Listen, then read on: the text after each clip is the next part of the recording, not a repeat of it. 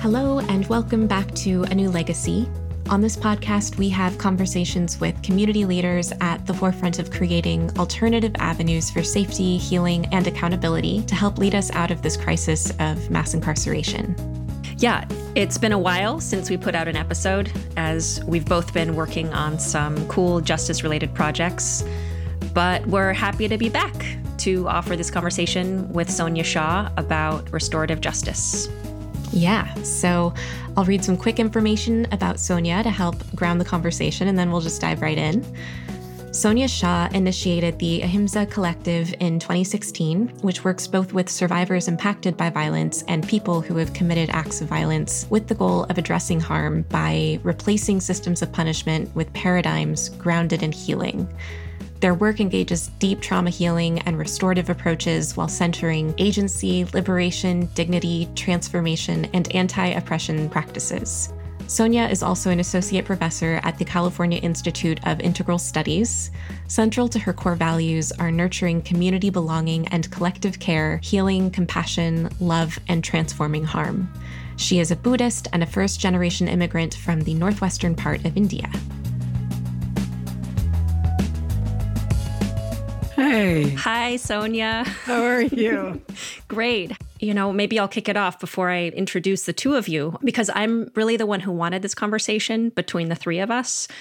Sonya, you and I met maybe 5 or 6 months ago, and I got to ask you all sorts of questions about restorative justice and the organization that you work with. And what you shared at that point really resonated with me to the extent that I even joined a survivor group, right? A victim offender dialogue survivor group that is part of your organization. And so I've been in that group now for maybe 5 months, meeting once a month. And I can share more about my personal experience of that at some point, but I'll just first say it's been really amazing. So I've wanted you and Annie to meet and to give her an opportunity to ask you questions and to really get what restorative justice is. So I'm excited to introduce the two of you, Sonya and Annie. It's nice to meet you. Yeah, same here. Yeah.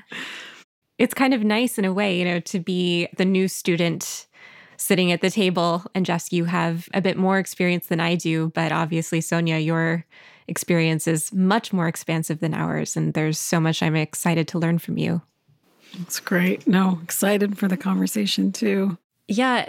And we want to get really an overview of restorative justice, and the impact that it has primarily. But we also actually have some tougher questions. And usually we have these recorded conversations with the hope that other people are going to be interested in listening, and kind of educating a lot of other people. But this conversation's a little more personal for us. So I think we're going to be a little more selfish.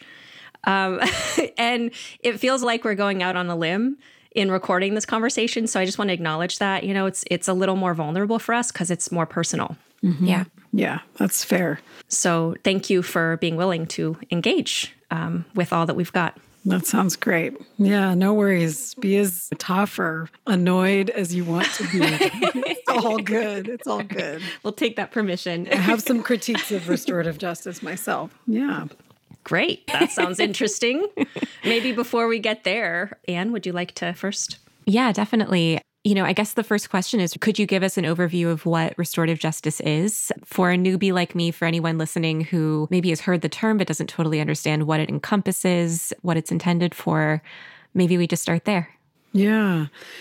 I think to understand restorative justice is to put it in context of this much bigger idea of people, communities, organizations, movements trying to create an alternative approach to addressing harm, to healing harm, to dealing with conflict that's outside of a criminal legal system or isn't dependent on a prison industrial complex, right? So in its greatest essence, it sits in that space of trying to be an alternative to addressing harm that's really rooted in community. It's meant to be, really centered around not outsourcing, when a harm happens, not saying, hey, let's just give it to the state to deal with because the state is automatically going to go towards punishing. The state isn't necessarily for the benefits of survivors. Many survivors just feel traumatized by the criminal legal system. There's not a lot of questions about what you want or what you need. And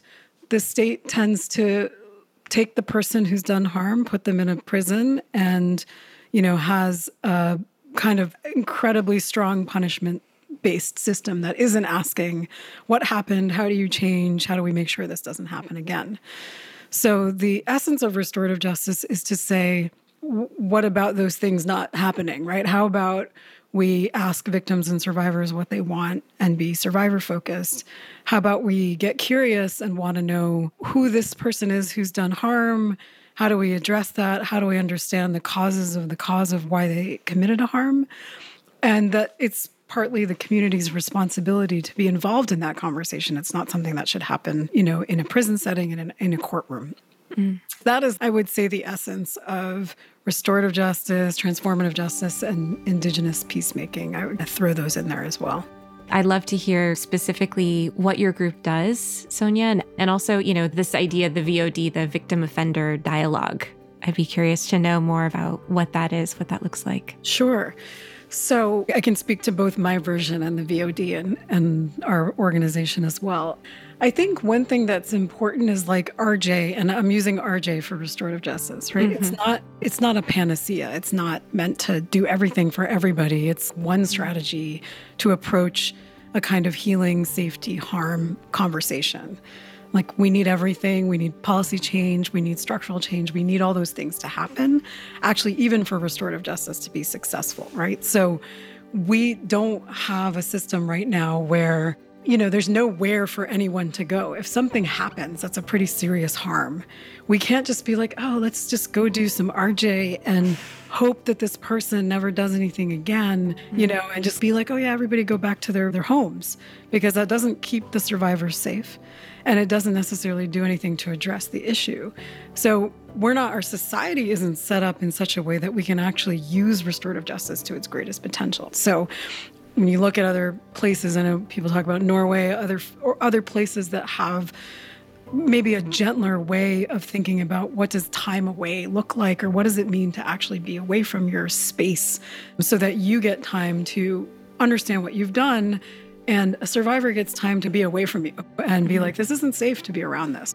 I say that because I think it's really important to put like RJ in the context of much bigger social understanding of social context and like where we are. In this whole swim of restorative justice, there are so many different kinds of restorative justice processes.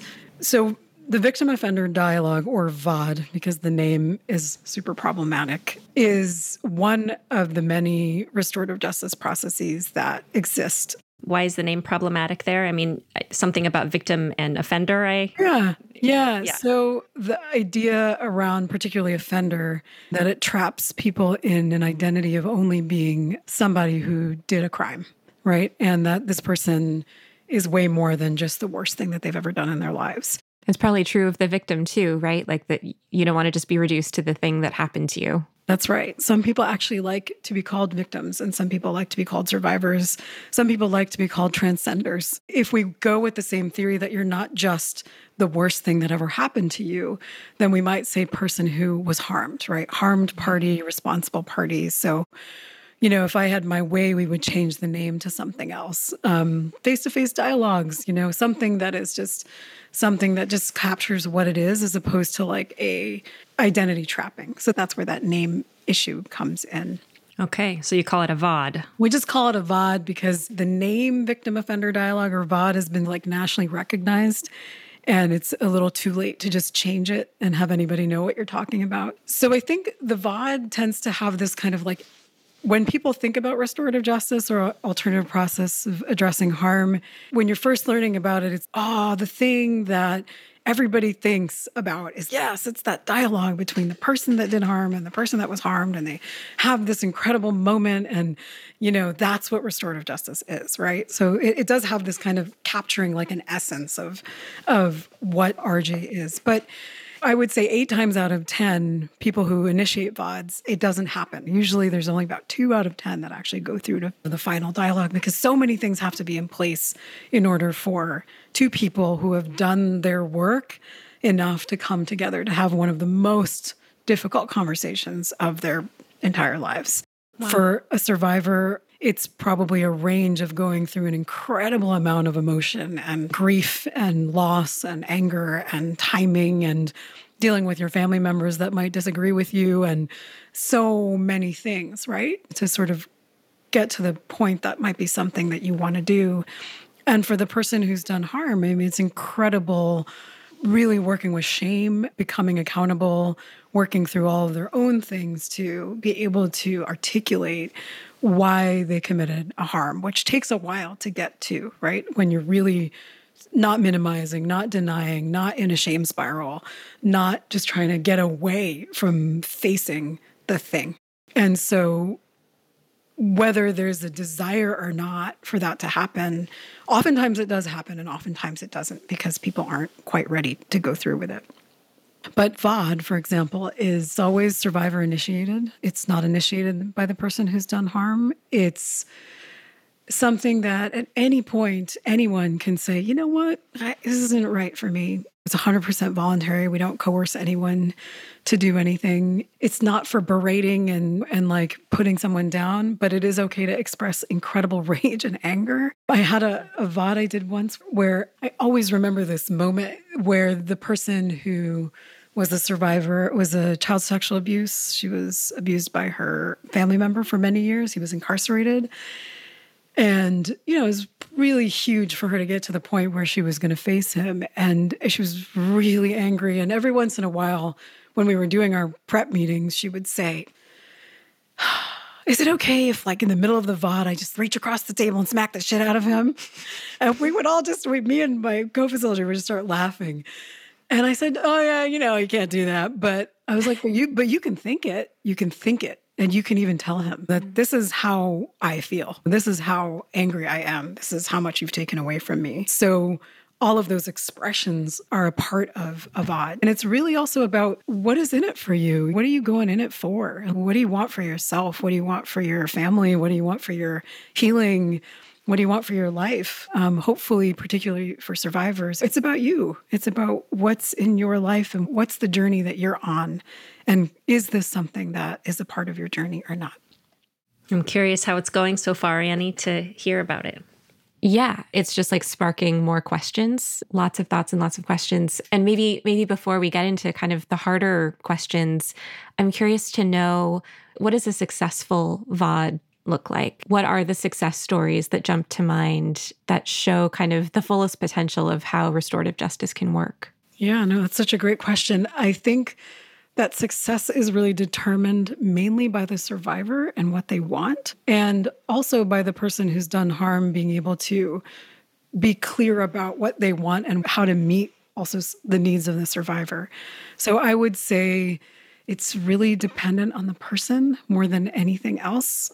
I'll say this is true in my conversations, but also like it's true across the board in the research, is that most people want to know why. They want to ask specific questions that only the person that did the harm can answer. They want to express anger and grief and rage, sadness, loss. They want to let the person know what it's been like for 20 years for them. Really, you need to hear this. Look me in the eye. You need to hear the things that I have to say to you. Some folks are also in a place of forgiveness. It's not necessary, but that's what comes out. I think it offers clarity. I think it's offered a lot of healing of like people who have searched different ways to make meaning out of incredible suffering and loss, finding a new level of meaning or healing or another piece in the journey of the incredible loss. And so I think that's what I've heard the most as success. And I think for a person who's done harm, it's really their moment to show up with accountability. It's really a moment to show up without making excuses, without minimizing, without like finding a way out, really addressing an incredible amount of shame and seeing how truth can be transcendent for them as well. What happens when we tell the real truth of something? How does that liberate? on a more kind of personal, spiritual way, not so much in terms of being incarcerated.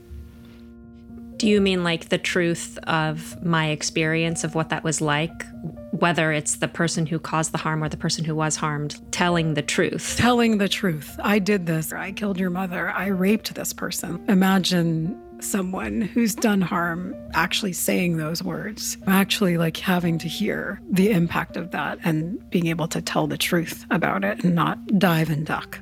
Yeah, it's kind of intense. I mean, even hearing you just say, yeah, I did that. I killed your mother. You know, are people entering into VODs with the person who has actually committed homicide of a family member? Is that, I imagine they do, but that seems incredibly tricky and challenging. It tends to be, so there are not that many people who reach out to do VODs. Partly it's because people don't know about it, or they don't know that it exists. Partly it's because it's so hard and tricky, and maybe it's just not the thing that you want to do. But I would say that more than half of the survivors who reach out are murder victim family members. So they're homicide victim family members. So mothers, siblings, children. Mothers, siblings, and children tend to be direct kin. There's a lot of reaching out in that way. Yeah, for us, there's an elephant in the room here for the two of us around, would we ever engage a VOD process with the man who killed Polly? And my answer is no. There's just no way. But I do support the idea of restorative justice in general, and I'm wondering if you could maybe speak to when is it not appropriate, or this is just a very challenging part of the conversation of like the elephant in the room for us. It cuts pretty close to the bone, it's pretty personal. Absolutely. It's not appropriate if you don't want to. That's the end of the story. Mm-hmm. All of VOD it's another avenue for those who want it. It's not coercive. It's not telling you should do it. It's not saying that you suck at restorative justice if you don't do a VOD. No, it's just saying, hey, we want to provide as many avenues for healing and accountability as possible. And if you choose so as a victim, as a survivor, here's one.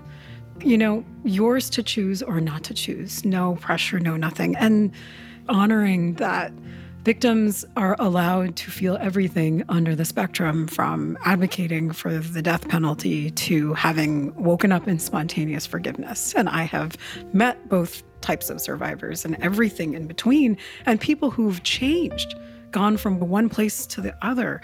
So it's a really true moment of meeting people where they are, and there's no need if it's not going to serve you, and that's the answer. And nobody should make you feel bad about it. And then you can still say, I'm really glad it's there for people who want it because it's brought them something, and yay. And maybe vicariously when I hear them talk, I get something out of it. I learn something more about myself, and that's enough. But it doesn't have to be more than that. Yeah, it is so interesting. I think I feel some relief knowing that this isn't necessarily a one-size-fits-all approach, and that everyone heals differently and everyone's needs are different. And even that forgiveness isn't necessarily the intended outcome. It's just a possibility. And I think that this is a place where Jess and I have been talking a lot lately, actually, about the idea of forgiveness as something that's virtuous, right? To be someone who's capable of forgiving. It's almost, I think in certain framings, it can almost be a little problematic in terms of people wanting to forgive, as evidence of them being more evolved or something. It's like, there's a lot of ways in which I think that word gets so loaded. And it's so tricky because forgiveness doesn't undo the harm. It wouldn't bring our sister back.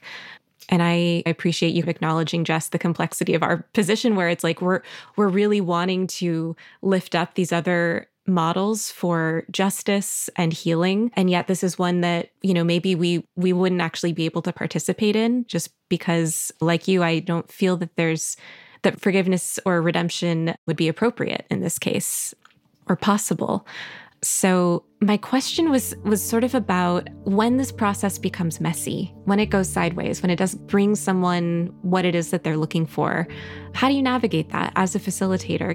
Yeah, for sure. Definitely a messy side to the process. I wanted to say something just to validate what you're saying about doing this work, like if somebody killed my child, I have two. Mm-hmm. I don't know or think I'd be able to do a VOD. Mm-hmm. I'd be like, oh, hell no. I don't think I would be there. And I'm in this work, as a champion of it. And I'm like, ugh. And so I completely agree with you that there's all these like unconscious, conscious, like culturally sort of intimidating ways that people associate forgiveness with enlightenment, right? But I think it's really important to bust that narrative a bit down and really not ascribe any kind of higher transcendence to like something versus the other. It just is what it is, and we are where we are. Mm-hmm. And you can think of your work, your justice-based work, or your activist work as a kind of enlightenment that is different from this, right? Somebody else isn't going to take it on a structural level. Other people are. I just feel like there's so many ways for us to find our specific intervention space and do what's vulnerable and hard because that feels right. So I just wanted to say that. In terms of the messiness, my experience has been, a real messy place is like, there's like the perfect VOD where everyone's like ready and, able to go there. And then there's the one where one party isn't. And that's difficult, right? Like I've tended to do more of the VODs around sexual harm. There's a trickiness to being directly sexually abused and then facing that person, and the kind of levels of control that are present and the levels of fear that are present. They're different. They're really just different. Everything's different. Homicide, sexual harm. And when the violation has been so intimate, I think there's just so much PTSD that I've noticed that really surfaces. And I've had a few situations where these survivors were ready to do this dialogue. And I was like incredibly courageous to decide that they want to talk. One was a child sexual abuse, the other one was a rape.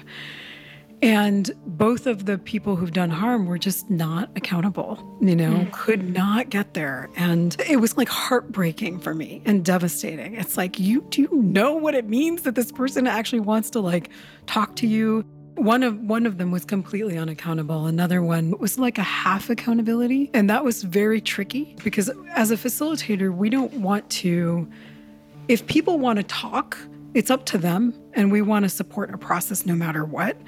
So we just be incredibly transparent with the survivor of like, hey, this is where this person is at. You might not get a full accountability. You might want to get a half one. Do you still want to go through with it? Here are the kinds of things you might come up against. Here are the kinds of things that they might say. What happens if you hear this? How are you going to feel if they deny that this happened? And so it's getting into the nuances of like, as you learn what people are like, being able to really prepare the other side without giving away the story, because the story is for each other to tell, but without sort of the content information.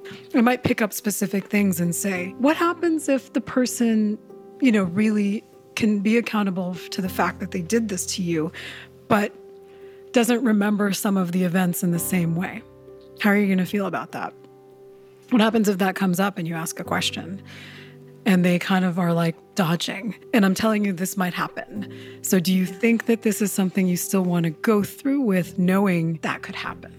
So then it's just levels of transparency, right? I'm just going to tell you exactly what you can expect, and you get to decide still if you want to be in this or not. So I would say that is a pretty big, messy thing. And then I think the last thing is really about family members, other family members. So you start doing this process, maybe it takes a year or 2 years, whatever, and your family's like hearing about it, right? And then it's like some people have feels, they have thoughts, they have opinions. They might want to be involved. They might not want to be involved. They might be annoyed with you or angry with you. And depending on your relationship to that family member, you might also be navigating really tricky waters. It's like I've heard that from other people about when other people start getting involved and folks want to take care of each other, like the victim wants to take care of the other victims. And so maybe we should bring them in, but then it's not really my dialogue anymore and everyone's in a different place. And so that's also pretty tricky.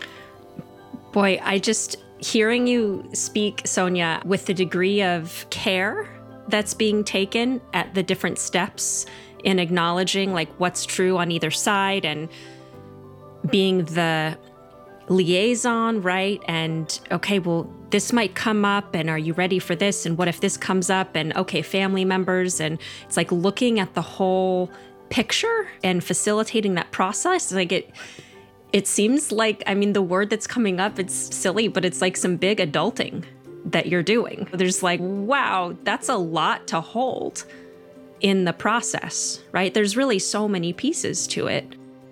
Yeah, I can imagine that as a facilitator, the capacities that you must have and all that you must be able to hold, like Jess said, I imagine it's taken a lot of practice and a lot of experience to get there. Yeah, and so much of it in the beginning is just about creating trust and relationship, mainly with the victims. You know, it's a big deal for someone to go on this journey and then to do it with you and to trust you and to trust each other. And I mean, honestly, I think part of the reason it takes time is because there has to be that trust and depth of relationship between the facilitators and the victims in particular, you know, to feel comfortable going into the messy spaces when the difficulty comes, you know, trying to really be in that space with each other. But, you know, I gained so much, you know, just from being with people in their own journey.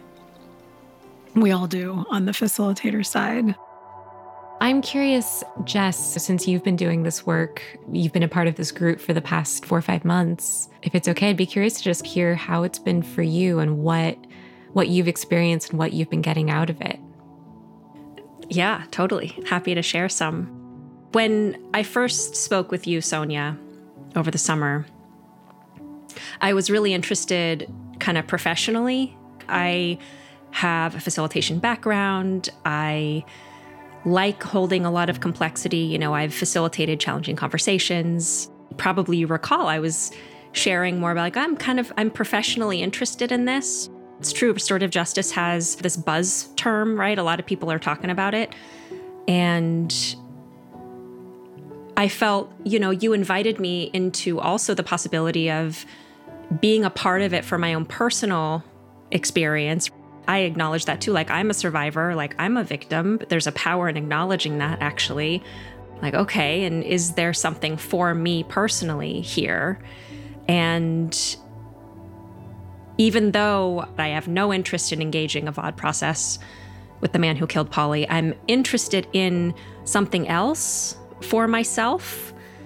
And being a part of this group has given me something that's been really precious, actually. You know, Annie, it's like this time that we've been engaged in all these conversations, I haven't really had a place to share with other survivors about my process, especially as we're stepping up into more advocacy work, like being able to have a place to share about that with other people that kind of understand. Most of the people in this group that I'm in, they've lost a loved one to homicide. And I had never been in a group like that. And even though circumstances are very different, it feels like a place of belonging. There's a couple highlight moments in my very first meeting. Toward the end of the time, it's a 2-hour group over Zoom, and toward the end of the time, we're basically in our checkout rounds, and this woman looks at me and she says, I just want to ask you, like, are you doing okay? And there's something about the sincerity of her question. I think people ask each other like all the time, like, how are you? It's not like a real, like, I actually care. Like, how are you? In that moment, I actually was brought to tears because it was just like genuine. And I feel that in these groups, like the care. The point of us being there is just to connect and share, like from our hearts, like whatever is true. And I'm getting to know these people. I have my facilitator hat on sometimes, and I could say from the facilitator hat, I can tell what kind of interventions are coming in, what the facilitators are doing in terms of what they'll invite the participant like me into or to do. And the thing that constantly seems to be the intervention is for the group member to share what their feelings are. This is happening in your life, but how are you doing? How are you feeling? You know, when you say all these things, like, how are you? And it's so simple. There's a real simplicity to it, but it's very humanizing. I feel very much we're like humaning in a good way, you know, as survivors together. So yeah, even though I never will engage in a process, I don't believe in that kind of process, there's still so much to experience and to be gained by being a part of it. I like that word, humaning. I mean, it's interesting. That does make me feel a little bit more, oh, what would that be like? The truth is that, of course, trauma can be really alienating, right? And I've never sat in a room full of people where other people had that same shared experience that I do. And, in fact, most of my experiences of talking about it with people, I often end up in the role of trying to make them feel better because it's so upsetting for them to hear about. So I end up comforting them. It is really striking just hearing that moment where you get to be on the receiving end of that care with someone who does understand. And that's really lovely. And it's also nice to see, like, okay, even if, the VOD process wouldn't be appropriate for me or for us in our specific situation, there's still something for us here. And there's something really beautiful about that. Definitely. Yeah. And I hear about other people's VOD process and the things that they're going through. And I feel so privileged to get to have a little window into what it's like. Wow, that's what you're dealing with right now. There's so much that comes up when you lose a loved one, from the media attention, like other people have had media attention to varying degrees, and what do they want to do with it? And is it going to point them in a certain direction with where they put attention, or what's their relationship with their family? There's so many complexities, and I definitely feel less alone. Yeah, I mean, only people that have those shared experiences know certain things that the rest of us don't know. I think that's true in any group. It's, I don't have to explain. I don't have to teach. I don't have to make you feel better. I can just show up. And I think this idea of survivor groups is another avenue, right? Just there's the VOD. We're talking about what are all the avenues, and there should be so many more of them. What should be resourced are all of these avenues that help assist survivors go where they want to go, including resources, right? Including compensation, including support groups, including PTSD services, including VODs.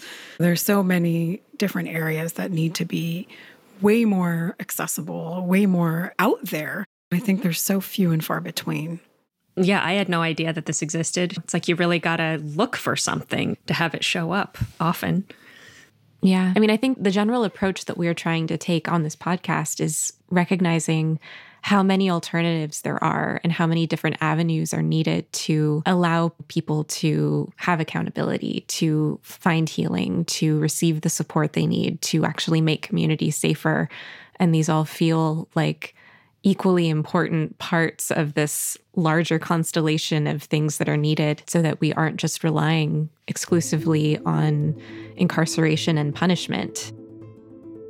So I am interested in going back to this piece you said early on, Sonya, when you said that you have some critiques of RJ, if you're willing to share some of those with us.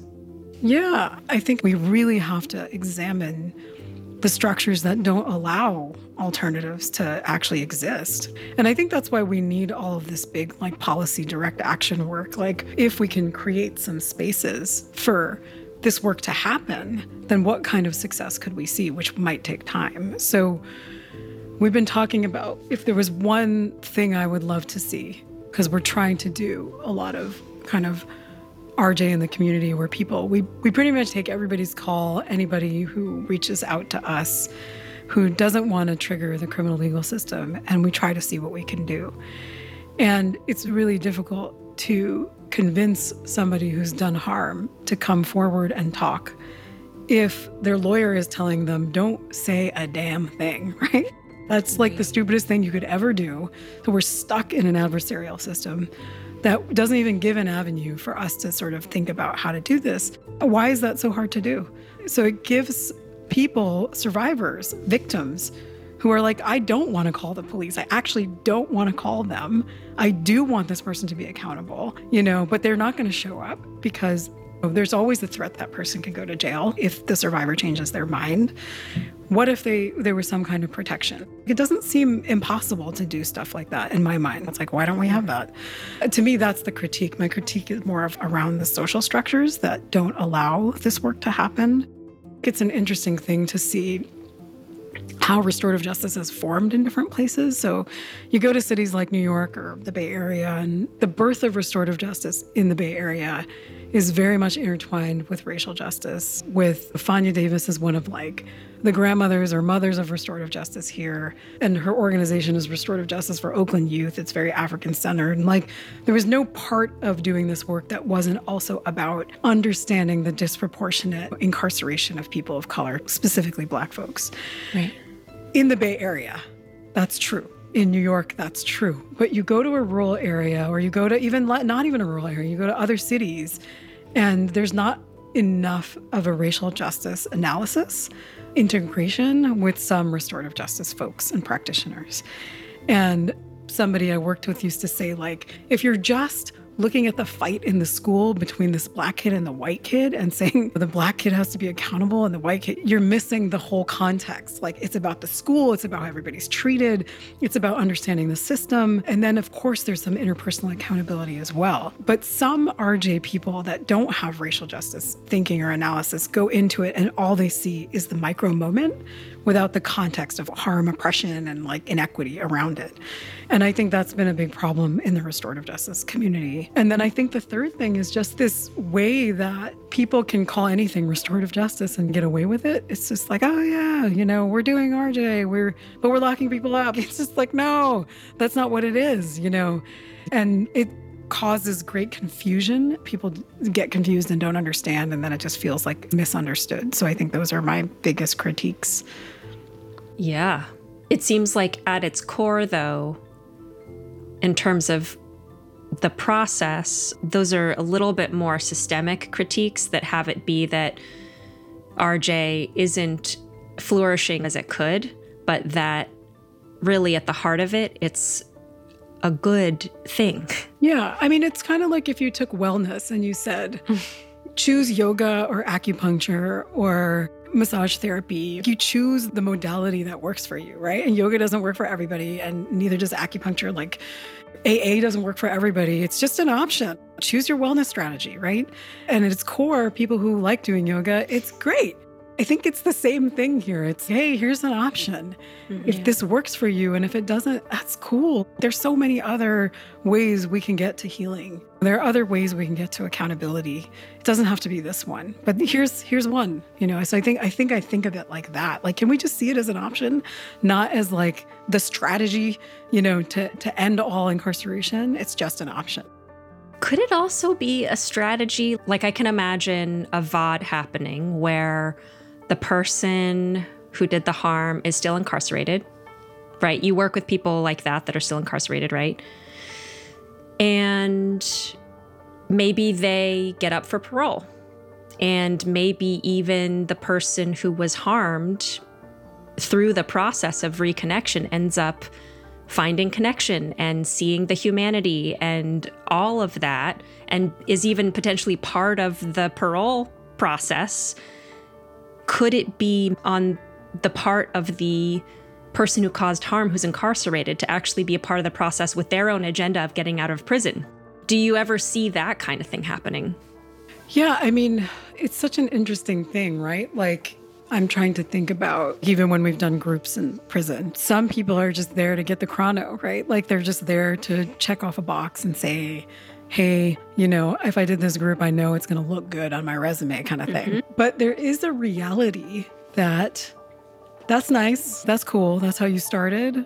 Good luck getting through this whole thing, because it's a process of getting deep and going raw and like getting into your shame and there's a place where at some point you can't hide anymore. It's not going to happen. And you could go through the motions, and in a program, for example, you could get a chrono, but it's not going to mean anything if you can't sit in the boardroom and articulate. What's a chrono? Oh, you can get like a certificate, you know, that you completed something, but you're going to sit in front of a bunch of commissioners.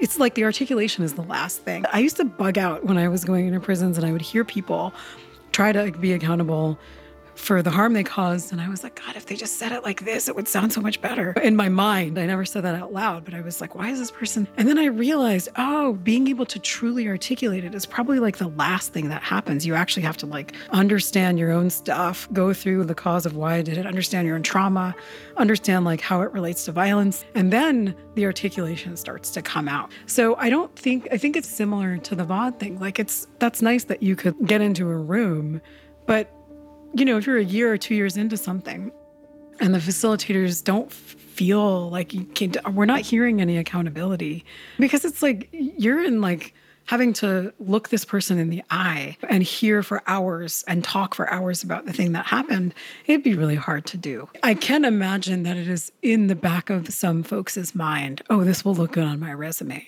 Honestly, when is it not in the back of my mind? Oh, this will be good for me in these ways. So is that wrong to think that? It might be there. I don't think it would actually go through.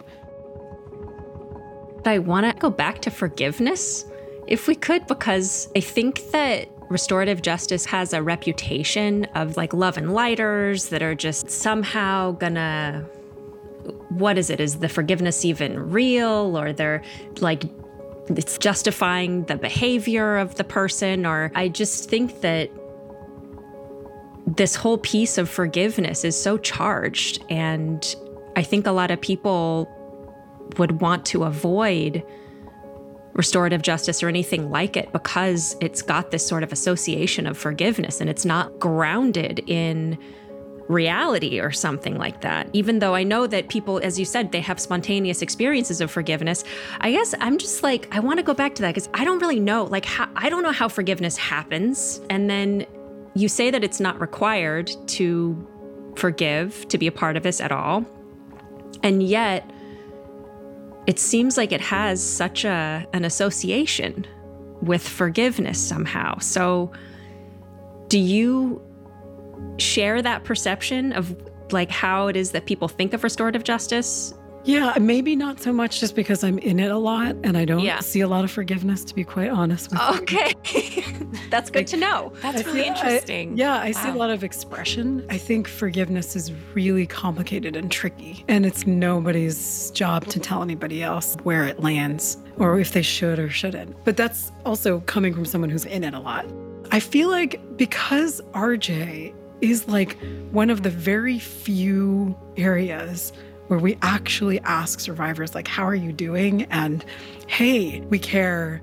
Everything gets loaded on this process, right? But you must be about forgiveness, or I'm not about that. We're not trying to say it's one or the other. We're not trying to say be angry or forgive. We're just trying to say here's a process.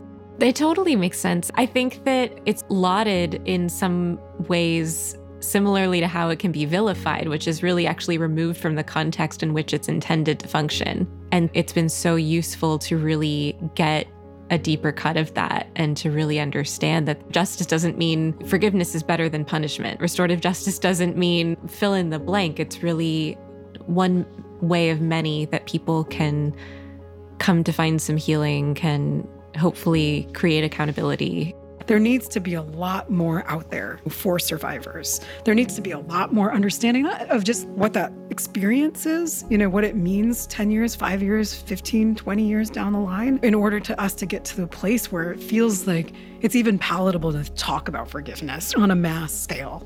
Like, why are we even talking about that? There's so many other things that we need to talk about first before we get there. You want to race to the end product, but the end product is, skipping how everybody feels.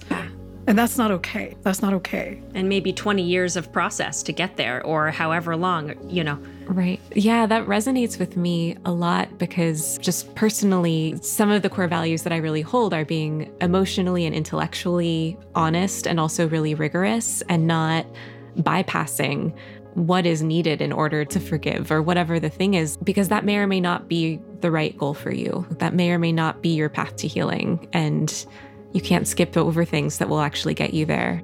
I love that something that restorative justice is really built around, it seems like, and that is what the process is, coming to what is right for you. Yeah. But it doesn't change the perception of RJ as forgiveness, right? Or letting people off the hook. letting people off the hook or love and roses, whatever you said, that thing about just, oh yeah, light a candle and love. It doesn't stop that perception. And it's because our sort of culture is very black and white thinking. It's either like prison or like love and candles. There's no gray area nuance in there that we're kind of used to talking about. Yeah. Hopefully we brought a little bit of that in today. Yeah. Hopefully we brought some gray in. Complex. There's a lot of complexity. Sonya, tell us what's needed for your organization at this point. You know, what do you see is needed for California? And then also, how can people get involved? For California, it's the support for really good work happening with different organizations, like really like robust support for them, whatever that looks like, whether it's volunteering, resources, whether it's opening doors, whether it's just being a cheerleader from the outside. So I think the support for the work, and then I think we need some big social structure work, you know, big policy change work. Is like none of this is going to happen without that.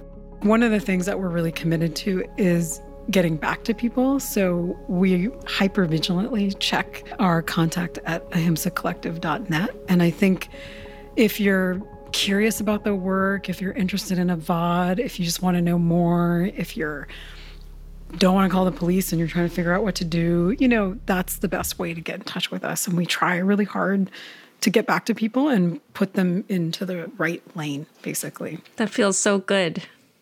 Well, thank you so much, Sonya, for joining us. I'm so happy to introduce you to Annie, and thanks for sharing so much. Yeah, really nice to meet you, Annie. It was really wonderful to meet you. And, you know, I might be reaching out soon to see what lane I might fit into.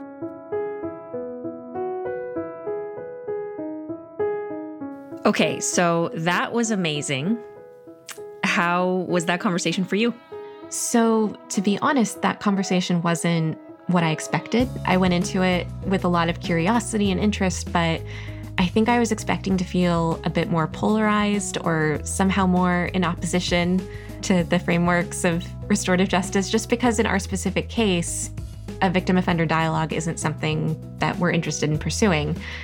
But, you know, regardless of whether we would personally ever participate in a VOD, I absolutely see the value of this work. And it's so important that survivors have this kind of an avenue to explore their own healing.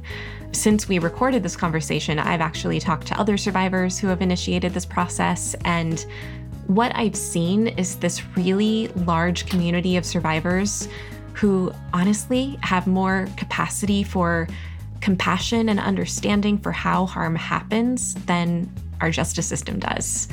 And for a system that claims to represent people who have been harmed, why is it that a person who has experienced, you know, the deepest pain of their lives can see a clearer path to redemption for the person who harmed them than our justice system? And like Sonya said, this is just one path of many, and it may not be right for everyone. But the point is that it's focused on the actual needs of survivors. It centers their healing, and it enables accountability for the person who did harm. It's actually unbelievable to me that this isn't already happening on a larger scale in our justice system.